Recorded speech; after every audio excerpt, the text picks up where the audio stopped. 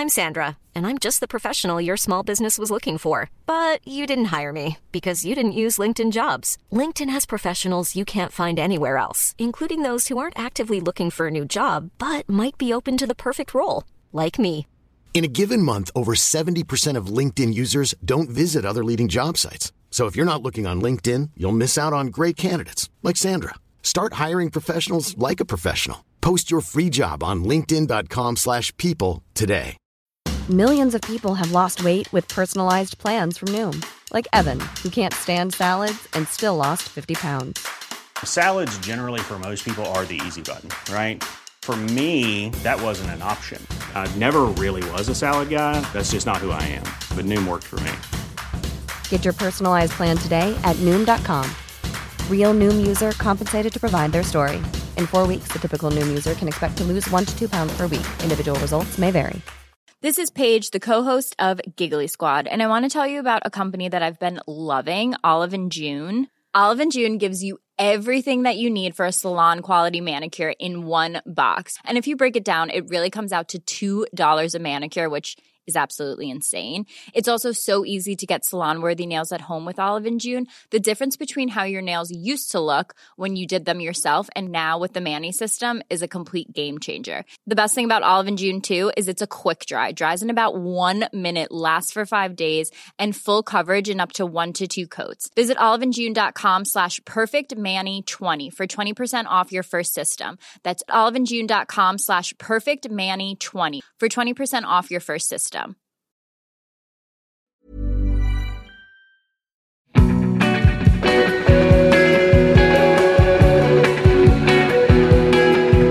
What have you been up to band-wise then if you've not been kind of playing shows? I guess like lots of recording. I think it's just giving me a lot of time to kind of, I don't know, like maybe get better at things that I was lacking in from traveling a lot. It's sort of like using certain equipment and, you know, audio engineering in itself, I guess you can nerd out pretty hard. So I've just kind of been like deep diving into audio engineering and equipment, and sort of, I bought a few new pieces of kit and gear and stuff. So it's just been a bit of growth in that department, I guess. Like there's not a lot you can do when you're doing lots of shows. So now it's, I guess it's opened a different door, which is nice for now. What sort of stuff have you been working on, like in terms of like sharpening your skills? I guess even just like back to basics, like EQing stuff and compression and getting lots of like weird, interesting plugins. And like I finally got Ableton 11, and the suite of that came with so much cool new like effects you could apply and just weird shit like harmonic noise generators and just stuff that you're like, I never thought I needed this. And then now that you're using it, you're like, this is cool. This is really cool. So, yeah. I know whenever I find like a new skill or whatever, I tend to use it on everything. Like if I discover a new technique when I'm doing something like this, I'll use it all the time for a bit. Are you kind of the same? Yeah. Yeah, big time. If I like it, it's like, it's on everything. And then and then I look back. I don't even realize it either. I'll get to like the end of like, say a batch of songs, and I'll be like, hang on, all of these has it on there. There's like this one plugin, there's this J37 tape machine, and like I'm such a big like Boards of Canada fan, so I love all like really Scottish band. Yeah, there's a plugin that's like based on their wobbly kind of sound, and it's just like I've just used it to death now. I'm like, it's the best. It's like, it's kind of like a vibrato-y thing, but when it's in like a tape machine, it's like way cooler. Just sounds more lush. How long does it take for you to stop using it on everything and then start to use it a little bit more sparingly? Like for the excitement to wear off a little bit? It hasn't happened yet, but I think it's created this kind of consistency with the album I'm working on at the moment. It's kind of just, because it's on everything, everything has that same kind of wobbly kind of vibe, which is, I don't know, maybe I'm just trying to make everything sound like you're underwater, but it's eventually I'll get seasick and I'll be like, nah, I need to just, it's time to get clean again. And is The Ultimate Nothing, is that kind of part of that record, or is it something just yeah. I guess I kind of spread this album out a lot more than I did like my first record. It was kind of like sort of all done within like a 4-month period, and I just belted it out and then released everything at once. But this time I've kind of been doing like singles over like a larger time frame. So they're all kind of really different, but then I've tried to like keep the production the same. So it kind of flows. It's all the same. It's, you know, it's a record rather than just being like, here's this. And although they kind of sound really different now, I guess I'm in the process of trying to get them to sound all cohesive. It's in that same warbly underwater world. Yeah. If you're trying to get them to sound all cohesive, once you've put that song out, does that make it easier? Because you kind of have this thing that you can center yourself around a little bit. You have this kind of blueprint for one of them? Yeah, I think so. I think it can be good and bad. I guess if you're happy with the song and you're like, this is a good release, then it's great to kind of build on that for the whole record. I guess the only downside is that you can't, I don't know, I guess I like the challenge. Like I would never release something and then scrap it because it didn't fit. I'd just try and make everything fit, if that makes sense. Like I've been moving everything around and deleting stuff, and then it's just like a constant process. It's just like moving things in and out of the album, and then like being like, actually, it's not the track that's the problem, it's the order. And then, but that's just getting psychotic. I think I've like got to the point where I'm like, you're just a freak. Like, stop it. Once you've changed the order, though, would you then possibly change the track? Like, if you change it and you think, oh, this could fit really well in here if I just tweak it slightly in this direction? I think with the ones I've already released, I spent so much time on them that I was kind of just like, I don't really want to touch them, I guess. I'm sort of just like, let's mold like you said, just like mold the album around them. So it's kind of more of a hip hop record than originally I sort of anticipated. It's like I started collaborating with Chris Patterson and Pau Negro and stuff like I did on the last record. But then it's kind of like, once you've got that hip hop element in there, you're like, I can't just like use it sparingly. It's like, let's just make a kind of weird psych hip hop record again that's more hip hop than the previous one. But it's like, I guess working with what you've got, you're like, this stuff's really good. I don't want to just like scrap anything. I'd rather just build around it and turn it into its own. It sort of just comes into its own at the end of the day, eventually. How developed the songs when you bring someone in to collaborate on it, or feature on it rather? Usually they're done. Like sometimes I'll just make them with a general structure in mind and be like, do you want to do something from here to here? And then sometimes it'll be like just changing like the lengths of stuff to fit.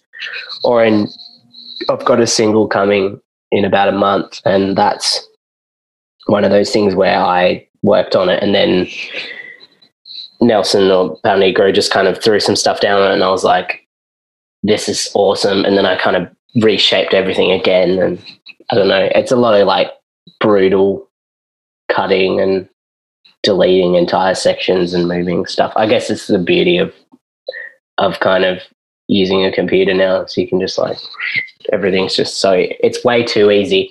You're like, I'm just going to do this. Let's just pitch this whole bit down. Let's just really, fuck it up.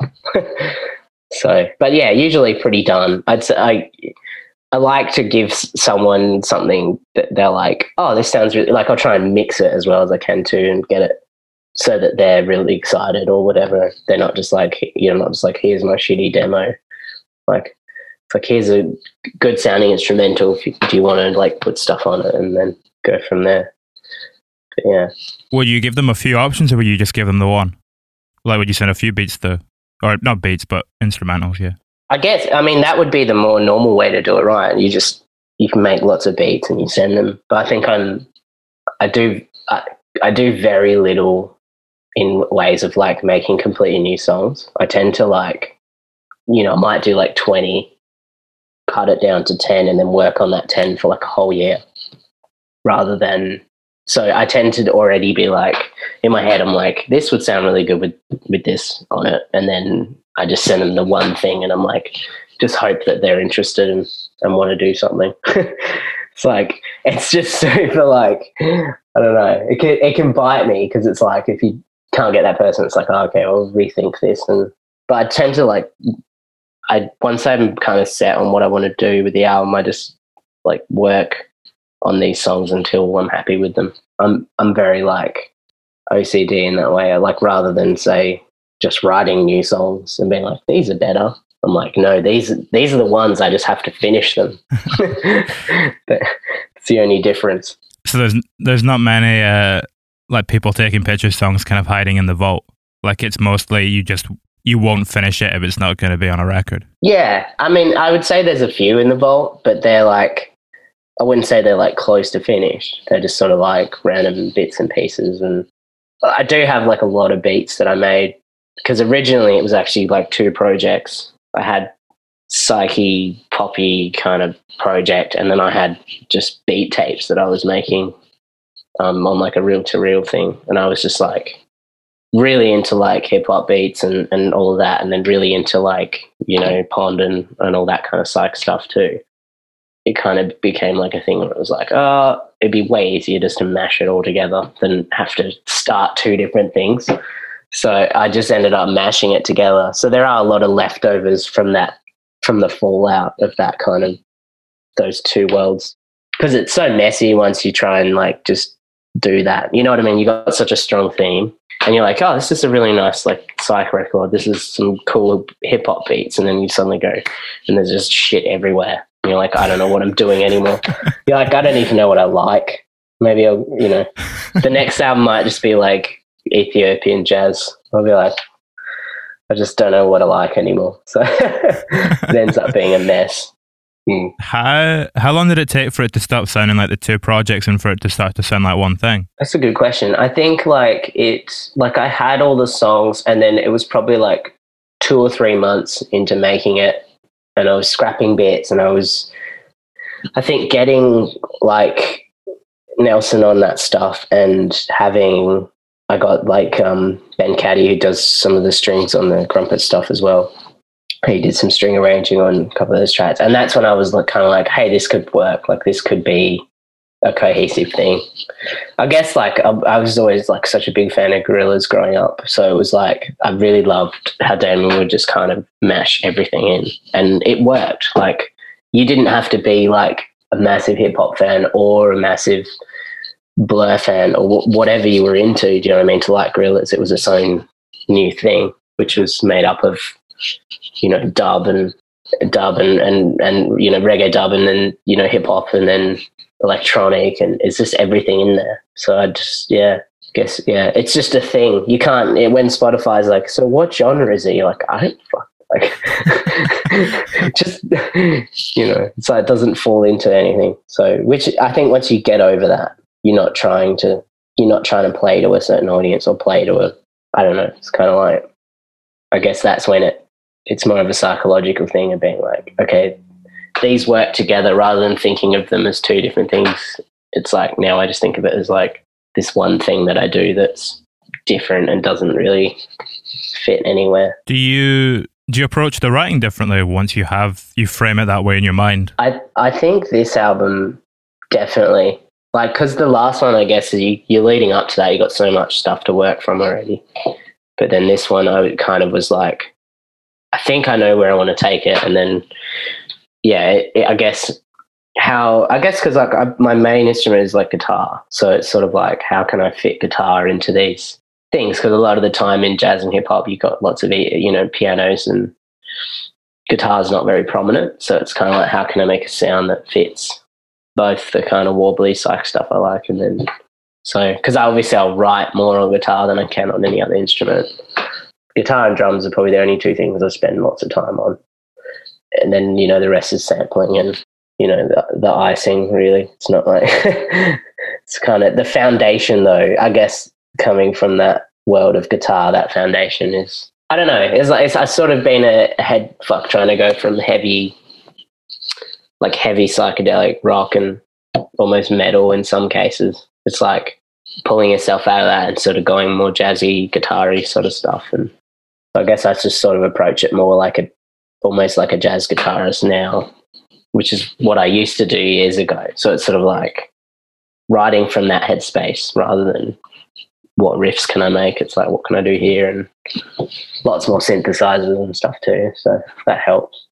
That probably makes it easier as well, though. Like if you were writing something that was more in the psych domain as another project, it would be harder to kind of distinguish it. Yeah. If that makes sense. Like you'd probably fall into similar patterns, whereas by doing something completely different, you kind of remove that possibility altogether. Yeah, definitely. I think I definitely wanted to get away from what I'd done, what I was doing a lot of. It's sort of like, I don't actually listen to a lot of like heavy music anymore or psych. I spend a lot more time listening to jazz and hip hop and stuff. So it's like, I guess I'm making more of what I like listening to than what I'd play in other projects. So it's refreshing for sure. Yeah. Did you play in like jazz bands and stuff growing up? Yeah, well, originally I played in like a big band, like it was like a 30-piece band that in high school, and that was kind of like, that was probably the first sort of gigging and stuff I was doing was with that giant band, playing guitar and that. It's very like, you take a very back seat in that sort of thing. You just sort of sit there and your amps really turned down and you just play in these like 3-note voicings and shit. So it's good, but yeah, I guess that you get some nice shapes. You learn some cool shapes but you're very unheard in a big band. It's all like brass and it's really... Yeah, I used to play in them as well, but I feel like you kind of get a sense of, you learn your place, if that makes sense. Like you learn that maybe even though what you're playing doesn't feel significant, when you hear someone playing something and you're kind of complimenting it, you realize like how important every piece of the puzzle is. Yeah, you're very much in the engine room. It's nice. It's kind of nice. It's a lot easier to sit and kind of be a part of that than say in like a 4-piece or 5-piece where you got important parts. You can hit a wrong note and everyone's just like, what are you doing? Yeah. Was that a gradual transition for you? Or did you kind of just jump in the deep end when it came to doing the 4-piece stuff? I think like when I got out of high school, I started sort of experimenting a bit more with, drugs and stuff when you get really into music, and you go into that deep end of like psych music and just, I guess, and all of that kind of comes from blues music. So I got really into blues when I left school and had this kind of 3-piece blues band that we were really into Cream and stuff like that. So it was like, nice. It was sort of this like, and there was quite a wave too in Perth at the time. There were a few bands kicking around that were kind of that same vein, like heavy bluesy rock sort of stuff. So it was kind of like that. I think the combination of all those things was like pushed me. And then, obviously like I met Jack and he was more into really obscure psych, like a different level of guitar playing, rather than a pentatonic.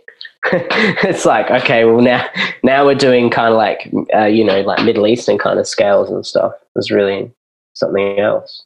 So, but yeah, I guess transitioning from the big band it was then big band, then blues, heavy psych blues, and then whatever the hell we're doing now. I don't even know what it is. But and now it's hip hop / psychedelic. I don't know. If whenever I get like sort of confused, I'm like, okay, just sort of look at people like Flying Lotus and those guys, how they're kind of just doing this whole new thing that's never been done. Yeah, kind of just carving their own path. Yeah, and then there's no.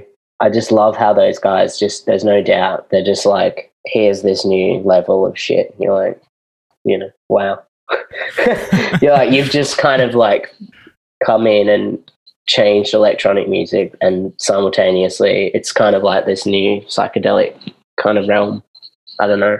It goes beyond guitars and beyond everything. I don't know. It's pretty wild. Are there certain sounds that kind of feel like, I'm trying to think of the word. I was going to say symbolic of psychedelic music, but that's not the word I'm looking for.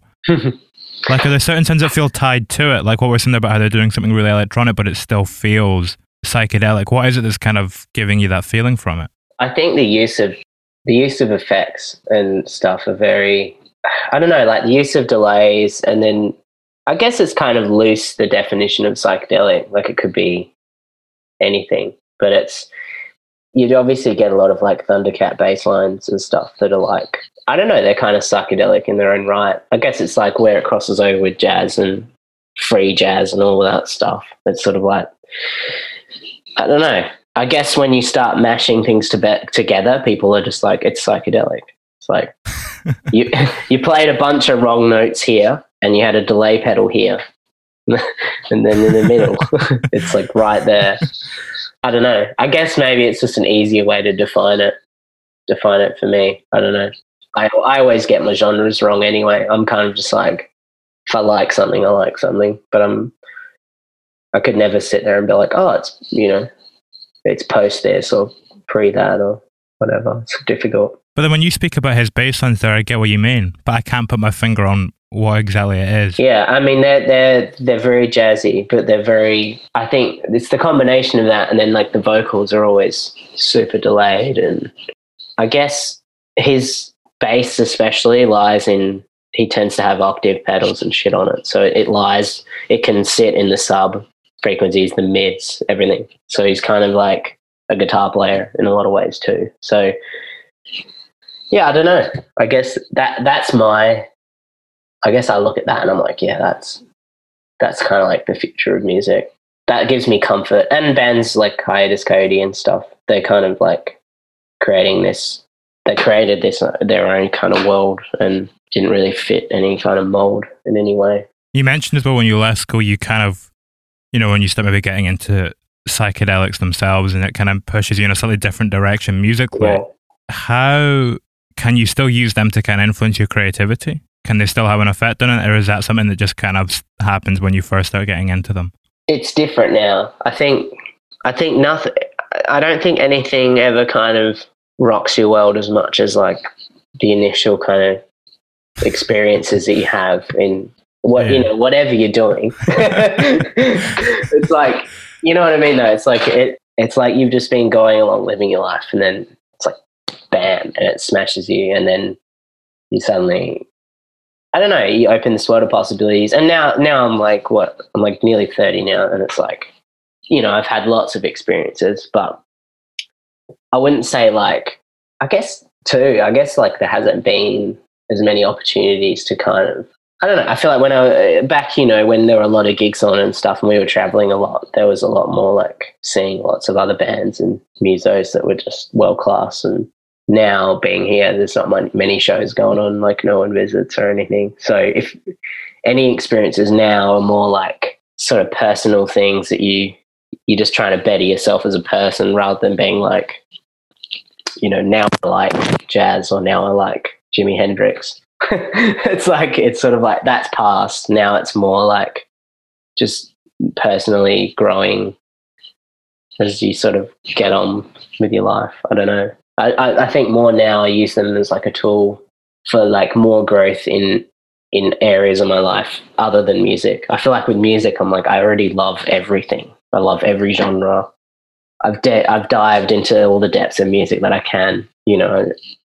Yeah, it's not the same. Like it's like I could put on a prolific album and get really fucked up and be like, that's great, but it's still never going to be I don't know. Maybe I've just listened to too much now. Like, it's like an addiction. You're like, okay, now I've done it too much. Would you ever go into it with an intention? Like what you're saying there, you might use it to better yourself. Would you go in with that in mind? I think I try and go in with some intention. Like I've had a few like trips, like on mushrooms and stuff recently, where I've kind of gone, I want to kickstart my creativity or whatever. Because you can get, you know how you get caught up.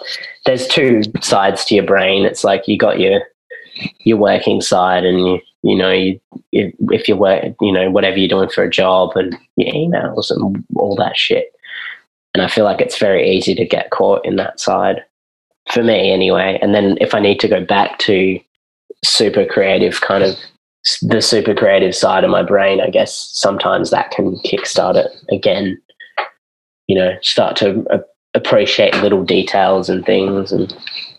But I like Weed for mixing. I think Weed's great for mixing. I've heard a lot of people talk about that in the way that it just allows you to kind of hone in on it almost. Kind of clears the tunnel or clears everything else out of the way. It does, especially like mixing with headphones. Like I've got a decent monitor set up, but when I put cans on and if I'm, a bit stoned, it's like I can just, you hone in on the stupidest shit. You're like, that snare has like this weird undertone that you'd never heard before. You've been working on this track for like a year and now all of a sudden the snare or undertone is like bugging you. I guess it's nice to know, like, if you've thought it through that much, that like someone else is going to get high and listen to it and be like, oh, I'm so glad they got rid of that snare undertone or whatever the fuck is wrong with it. It's so, it's proper, like, Does it help more with like the creative aspects than the technical ones? Because like if I smoke and then I go and try and edit a podcast or whatever, I miss all these like tiny little pops and clicks and stuff, and it's like messy. I think you can do, if you do both, you have like a session where you're creatively working on the song, and then the next day you can go through and go, sober, you can be like, all right, like I don't know what I was doing here. This is weird. Or I guess like more, I feel like I would, when it's getting to crunch time, it's like I need a mix finished. That's when I'm like sort of, doing it sober and making sure it's just right. But I'll tend to make like better decisions. Yeah, I just make better decisions high, I think. Like more interesting decisions. It's like maybe they're not like technically perfect, but you would have never thought of that in any other thing. You're like, you look at it the next day, you're looking at the Ableton file and you're like, the fuck happened last night? Like, what did I do? Why did I think to bus everything to this channel or something weird like that?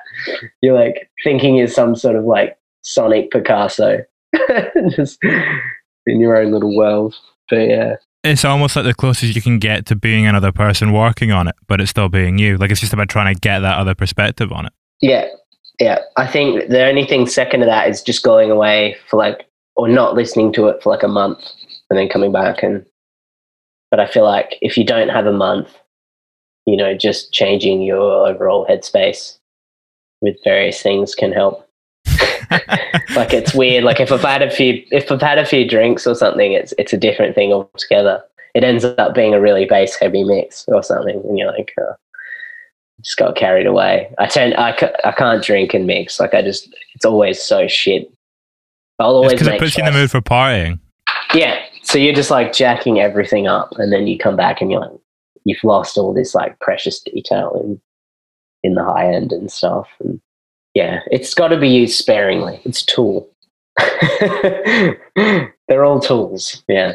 Does it almost come back to a little bit as well about what the Ultimate Nothing's about and about trying to find this space where you feel very present? Is it a way to kind of get to that? I think it's not as, I don't think it's as authentic. Like, it's just like, it's very hard to kind of be mindful and kind of be in that really nice state of mind when you're so busy and you're doing shit. And I think if you're high, you can just switch it off really quick. But in saying that, like that song was very much about like a transition of mindset. Like I got pretty heavily into Ram Dass and like all of his lectures and stuff. And he's just, I guess that's where you go, like from experimenting with certain things and understanding that there's more to than what we can see in this dimension. I'm not going to go too deep, but just waffle on about dimension. No, but like, I guess the whole thing with Ram was like, he kind of put everything in layman's terms of being like, I guess just being more present and being aware of things. And I guess when I sort of approached Shannon to do the track, he's kind of in the same sort of headspace, and he was like, what's it about? Like, what do you want it to be about? And I was kind of like, well, I've got these samples in there of Ram, one of Ram's lectures that was about, breathing and kind of how the breath is so connected to everything. And then his lyrics kind of just went from there, and, he did his thing. And I guess that was because he obviously passed away last year. So it was very like, I don't know, he kind of came, I sort of found him at a point in my life where it was like super necessary to kind of be aware of what I was feeling. And yeah, you just kind of more, I don't know, just not taking the piss so hard anymore. You're just sort of like, how can I be a human and be the best human I can be in every area, not just music? So I guess that was my sort of, it was like a homage, I guess, to him and that kind of like, yeah, that kind of, that thought process of just being in the moment and being very, trying to connect with everything and not wasting time and wasting, you know, your breath on things. And yeah, so it's a serious one. Had he passed when you discovered his teachings? No, so I probably found him like 2 or 3, maybe longer, like 3 or 4 years ago.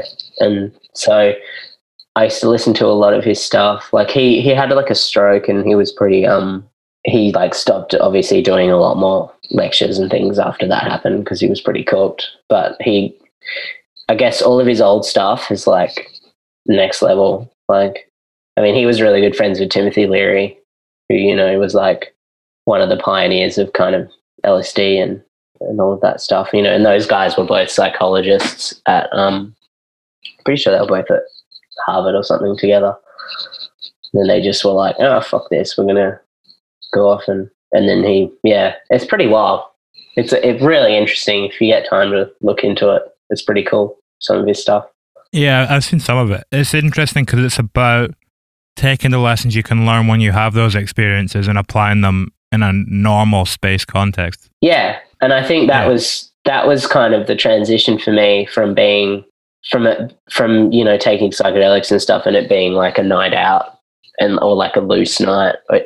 It was more about like, what can I get from out of this that's on a deeper level and more connected to everything. It's weird that they've been like reappropriated as a party drug in that way, to a certain extent. And that's the thing. I think it can be used that way, but then if you're naturally a person that wants to get everything you can out of life, you know, rather than just surface level, you know, if you're willing to go deeper and learn more about yourself and learn how to be a better person, I think you can use that stuff as a tool. And I think that's, for me, definitely like early 20s to now. The transition now is like, if I'm going to do that stuff, it's like I'm going to do it to grow as a person, not just going to be like smashing it back and going to the pub. It's like I'd rather go, you know, out to a bush. Fear and Loathing in Las Vegas. yeah. Well, that's on another. I mean, he was documenting though, so I guess that kind of had a higher purpose. He was kind of. I feel like he kind of just used that as an excuse, though, didn't he? Yeah, he probably. Yeah, he was just a raging alcoholic. But yeah. What's a lesson that you've learned from those experiences that you feel really has like positively impacted your life, like on a day-to-day level? Honestly, I think the one thing that always comes up is like the fear of death and the fear of time kind of ending. I think once you can get comfortable with the idea that, you know, your body is just kind of this vessel and, you know, when you die, it's just your flesh packet dying. I think that you know, I think that was the biggest thing I took away, was like removing that fear of uncertainty, of the unknown. And, you know, I think people are scared of silence and darkness and that kind of like closing the book on their life. They're like, oh, you know, I think coming to terms with dying, I know that sounds ridiculous because I'm not even 30 yet, but it's like... Time moves fast, man. But it's not just about your death. I guess it's like other things in your life, people passing away and just moving through life. I think you can have a way better kind of, you can live way more in the moment when you're not scared of what's to come. Because, you know, I think it's so easy to get bogged down and be like, I'm scared of my parents dying, or I'm scared of this happening. Or once you kind of removing that fear almost makes you a much better person, more open, and you take advantage of situations more in relationships and friendships, and you just don't take the piss as much. I think to push me definitely creatively a lot more. You know, I think I had some experiences and stuff where you just go, oh, I'm definitely doing music forever, and I'm doing it. Like, I'm going to stick to it, and I'm going to go down this path of like uncertainty, but I want to make some really good earworms. I guess that would be the lighter side, I would say. Like there's this really deep, heavy, meaningful side to those experiences that I took away. And then there's also a very practical side of it too, where it's like I want people to experience something meaningful, when maybe a deeper listen. I think especially this record, it's been very like, how can I get a nice deep listen out of this? Like, I want people to be headphones on wherever they are, they're comfortable, and it, rather than like it being like a party record or whatever, it's more like I don't know, you just listen to. I don't know. I guess that comes from those internal experiences I've had. Yeah. Yeah, I mean, it's kind of paralleling the psychedelic experience that we were talking about. Like this idea that it's not a party thing, it's something you sit down and you try and take something from or experience something from. Yeah, I mean, in a lot of ways, it's almost like I'm trying to get back there without a substance. It's like I'm trying to excite the brain in the same way that maybe psychedelics would. It's like, how can you make it really lush and deep, and so that people can have a really nice sort of listening experience at the end of it. I mean, they've done studies into that, haven't they? That when you look at the way, like what music does to your brain, like when you scan your brain when you listen to music and the amount of kind of energy and stuff that's going on. Yeah. Well, it's far more than any other art form. And you could compare that to like what it does to your brain when you're on psychedelics. It's a similar thing in the way that it stimulates it. Yeah, well, that's the thing. I mean, they're only still working out a lot of those deeper study areas of the brain and how complex it is. And I think, yeah, I mean, there was that whole thing where they were, playing music to Alzheimer's patients and stuff. And it was like, these people would suddenly like click back and remember like their like childhood and shit. And this is stuff they couldn't remember for shit. They couldn't even tell what they did yesterday. And then they'd play this music and it would just reignite their whole brain. It's crazy. Yeah. Yeah. Well, I think it's like we know more about the universe than we know about the human brain, isn't it? Yeah, exactly. And it's I think crazy. I think the next like 10 years even there's going to be a lot of development. Like it's going to get silly in our lifetime, I think. Well, you look at like Neuralink and stuff. Yeah. I mean, that's just like, God damn. The world's gone ridiculous. I mean, but yeah, I mean, the fact that people like Elon exist is just, it's pretty fucking hilarious. I mean, he's a nutcase. But like, there's all this like uncharted waters that people are just like, let's go there. And it's like, okay, whatever. At the end of the day, I've just gone full Blade Runner with it. I'm like, I don't care what we do now. Let's just do it. Who gives a fuck? I mean, it's like if we lived 300 years ago, you lived in that era when you were exploring the world, and you're discovering America and stuff, whereas now it feels like we're living in an era where we're just exploring the kind of limits of technology and seeing where that can take us. Yeah. It's not like a physical exploration, it's much more an internal thing, which is kind of more exciting because everyone can experience it. Yeah, exactly. I think it's all about internal experimentation. I mean, like even the stuff they're figuring out about, sleep and dreaming and all of this stuff. It's just, there's so many areas that just have not been touched, and you're like, it's wild. I mean, and I mean, the pandemic's like one thing, and then you got like climate change, and you got all this shit, but then on the side, you've just got this like super deep dive into neurology. And it's like, fuck, this is going to get wild.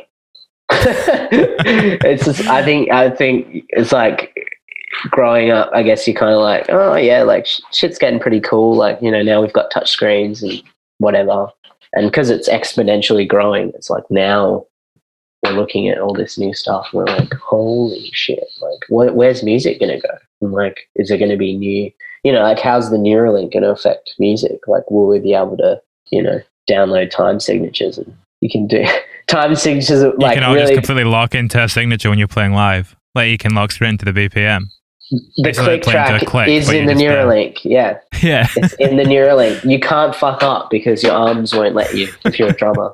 Just like, I don't know. It's just weird. It's just such a strange time. But I think if you either get terrified about it or you just like embrace it. Yeah. I mean, there's downsides, like privacy's out the window already. Like, oh, totally. If you want privacy, you just can't have a phone. Well, people keep saying that there's still, I mean, there's a lot of people talk about it as if the fight's still going on, but it's like, I feel like we kind of gave into that for the sake of convenience, like 20 years ago. And you can't, if you have a device, there's data on you. Like, you can't, I don't see the point in fight. If you want to really fight it, get yourself like some hectic GPS phone and go live out in a log cabin or something. Like, that's the only way. If you've got an iPhone or Android or whatever, so you're in the system. But I think I don't really care about them having data on me. It's more because obviously it's all around advertising. So it's like, if the ads are working on me, I'll be pissed off. But I think I barely buy anything. So I only buy shit that I need. So if an ad pops up and it's like so niche and it's so targeted at me, I'm just like, you're not going to get me this time. Like, you might have my data, but you haven't got my money. Like, I'm not going to buy it. Even if you really need it, you won't buy it out of protest. Yeah, maybe. But I never really need it, and that's the thing. That's where they get you. Yeah. You don't need, I mean, it's like, if you got a roof over your head, you got food, it's like, everything else is happy days. Additional shit, really, isn't it? We spoke, like, I think it was maybe like 5-10 minutes ago, you're talking about this idea with like dementia patients where they play music and it kind of takes them back to these memories they hadn't thought of in years. And it reminded me of a thing that I heard Kevin Parker did where he would put on like chords, go to sleep, and then he would wake up and he'd have melodies in his head. Yeah, that's pretty cool. What's kind of the closest you've gotten to that? Where have you kind of pushed in terms of experimentation with creating music? Maybe I've done that sort of thing, but not like intentionally. Like I will listen to music a lot before I go to bed, and if there's that kind of does happen. I don't necessarily need to have it, running until I go to sleep. It's more like I'll just wake up sometimes and be like, oh, this is a cool idea, and hum it into my phone or whatever, just record it. But I think my end came more from trying to start songs with just like a snippet, like a sample, or just something so small, maybe like a loop of guitar chords, and then building it from that. And just once I bring new instruments in, I can start to structure it that way.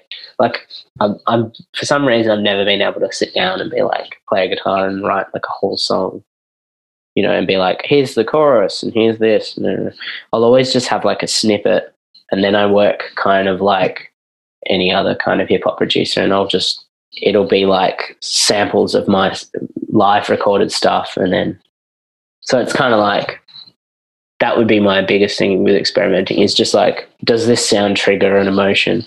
If it does, then it stays, and then I work around it, and everything else is building on that sound. I think that also ties into what you were saying about the idea of this being an experience, because when you listen to it, it's kind of like you find a groove for like a section, and then we kind of just chill on that for a bit. We chill in that loop, and then there'll kind of be a bit of scrambling, and we'll kind of work our way around and we'll find something else, and then we chill in that groove for a bit, and it kind of just goes very naturally. And it kind of just allows you to immerse yourself in it rather than it being this very kind of tight, regimented, structured thing. It feels a lot more organic and kind of just free flowing. Yeah, I think that's kind of pretty much what the process is like. So it's very, I like, it's very kind of Avalanches, how they kind of chop their songs up, and there's no like conventional, chorus, verse, chorus, bridge, outro, whatever. It's kind of just like, this sounds good for this amount of time. And I think there's some bits where I'm like, I wish I made that longer, because it's like a nice groove. But then I get kind of bored, and then it's like it'll change to something else or whatever. But I think it's definitely a weird way of constructing things. It's like, it's not very, it's it takes a lot longer, because you're not kind of being like, here's the start, here's the end, let's fill it in. And you go, okay, here's the drums, here's this, here's that. It kind of ends up, there'll be a version of the song, and then suddenly I've chopped it to a million pieces, and then I'm like, okay, well, now I need to redo the drums so that there's a bit more variety in the fills and whatever. So I'll redo everything again. It's just like this consistent it's just redoing of everything. But yeah. When when you play it live, you're saying that you kind of wish that maybe some sections had gone on a little bit longer. When you're playing it live, would you either kind of elongate it a wee bit and change it slightly and let it take on a different shape? Yeah, definitely. I think taking a lot of that stuff to live, like it was never intended to be live. I guess a couple of the guys were like, you should do it. And I was like, okay, well, let's do it. And that's kind of changed the way I think about it for sure. Like going into this album, I was a bit more like, oh, that's okay to leave this, for a bit longer. And because doing it live, there's definitely room to extend bits and make it a bit more like interesting.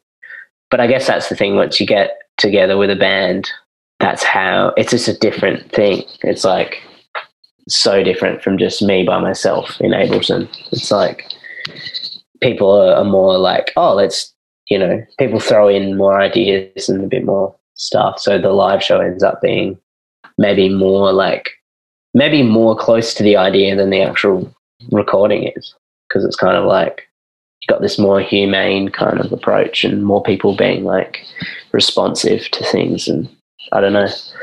I don't know. It's also easier to make it an experience when it is actually an experience in that way. Like a physical, tangible one where you're in a place. Yeah. It's happening in front of you. It's kind of more encouraging. It's like it pushes you along a bit more, having that live energy. And you're kind of willing to put more into sections and more into certain things because you're like, this sounds great live. But when you're mixing or whatever, it's harder to get yourself in that mindset of like, it's not like you've got all the homies there, just like, that's probably why all the rap, the hip hop producers and stuff, they've always got all their mates in the studio. And it's just like that extra like level of energy. Whereas I guess I'm more like introverted. So I just, it's just me hyping myself up. I'm like, yeah, get it. It's pretty ridiculous, but yeah. No, definitely makes sense. So when you're collaborating with other artists and you have people featuring the songs, is it very much you just send it to them and it's kind of a separate thing? Not all the time. I think it was like that with Chris Patterson this time.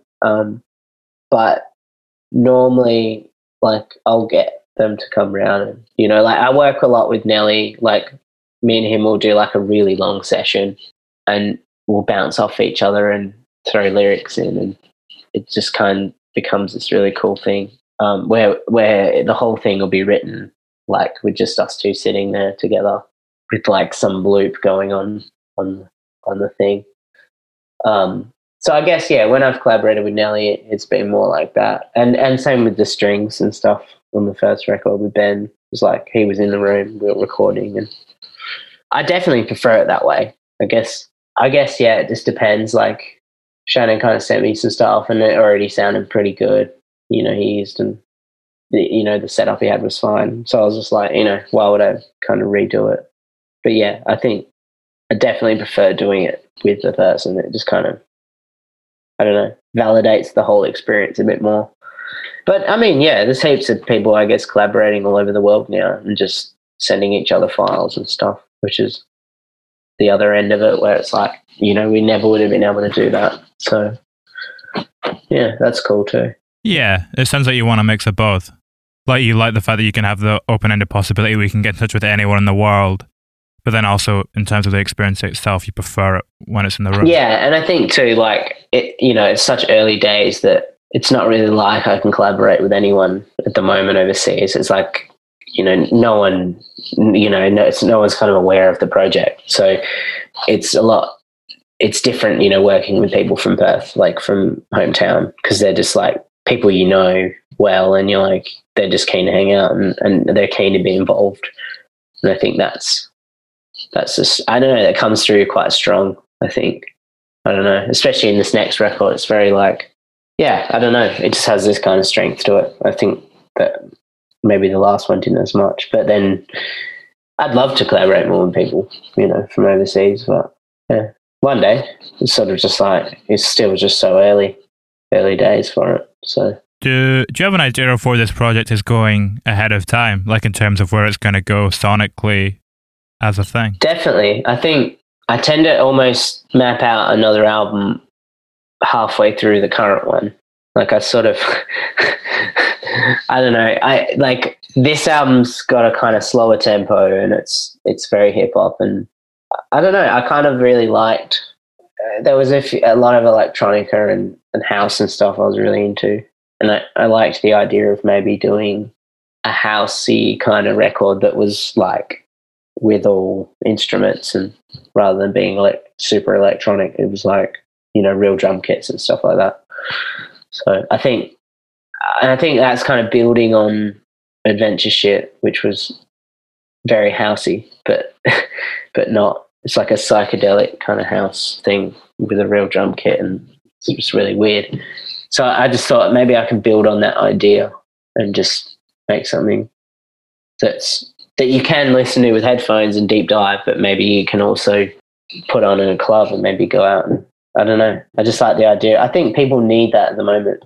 Everyone's already kind of depressed and introverted, so maybe they need some, like, you know, get out and about kind of music too. So, but yeah, I think, subconsciously I think of all these things, and then once I can never do it until I've closed the book, because I know what I'm like, you know, I struggle to finish things. So it's like, here's the album, finish it. All right, next one. And then, yeah, that's probably the best way to be. Otherwise, you just end up with a load of Ableton files and that's it. Just a full hard drive, and like no one knows your music. So, yeah.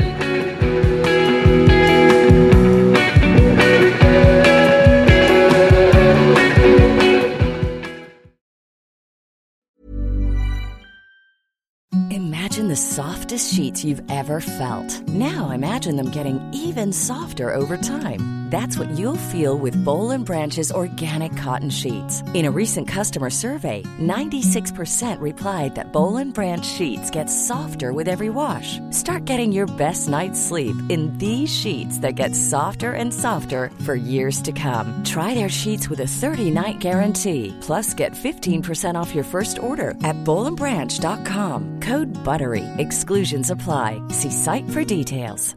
Hey, it's Paige DeSorbo from Giggly Squad. High quality fashion without the price tag. Say hello to Quince. I'm snagging high-end essentials like cozy cashmere sweaters, sleek leather jackets, fine jewelry, and so much more. With Quince being 50 to 80% less than similar brands. And they partner with factories that prioritize safe, ethical, and responsible manufacturing. I love that. Luxury quality within reach. Go to quince.com/style to get free shipping and 365-day returns on your next order. Quince.com/style. Even when we're on a budget, we still deserve nice things. Quince is a place to scoop up stunning high-end goods for 50 to 80% less than similar brands. They have buttery soft cashmere sweaters starting at $50, luxurious Italian leather bags, and so much more. Plus, Quince only works with factories that use safe, ethical, and responsible manufacturing. Get the high-end goods you'll love without the high price tag with Quince. Go to quince.com/style for free shipping and 365-day returns.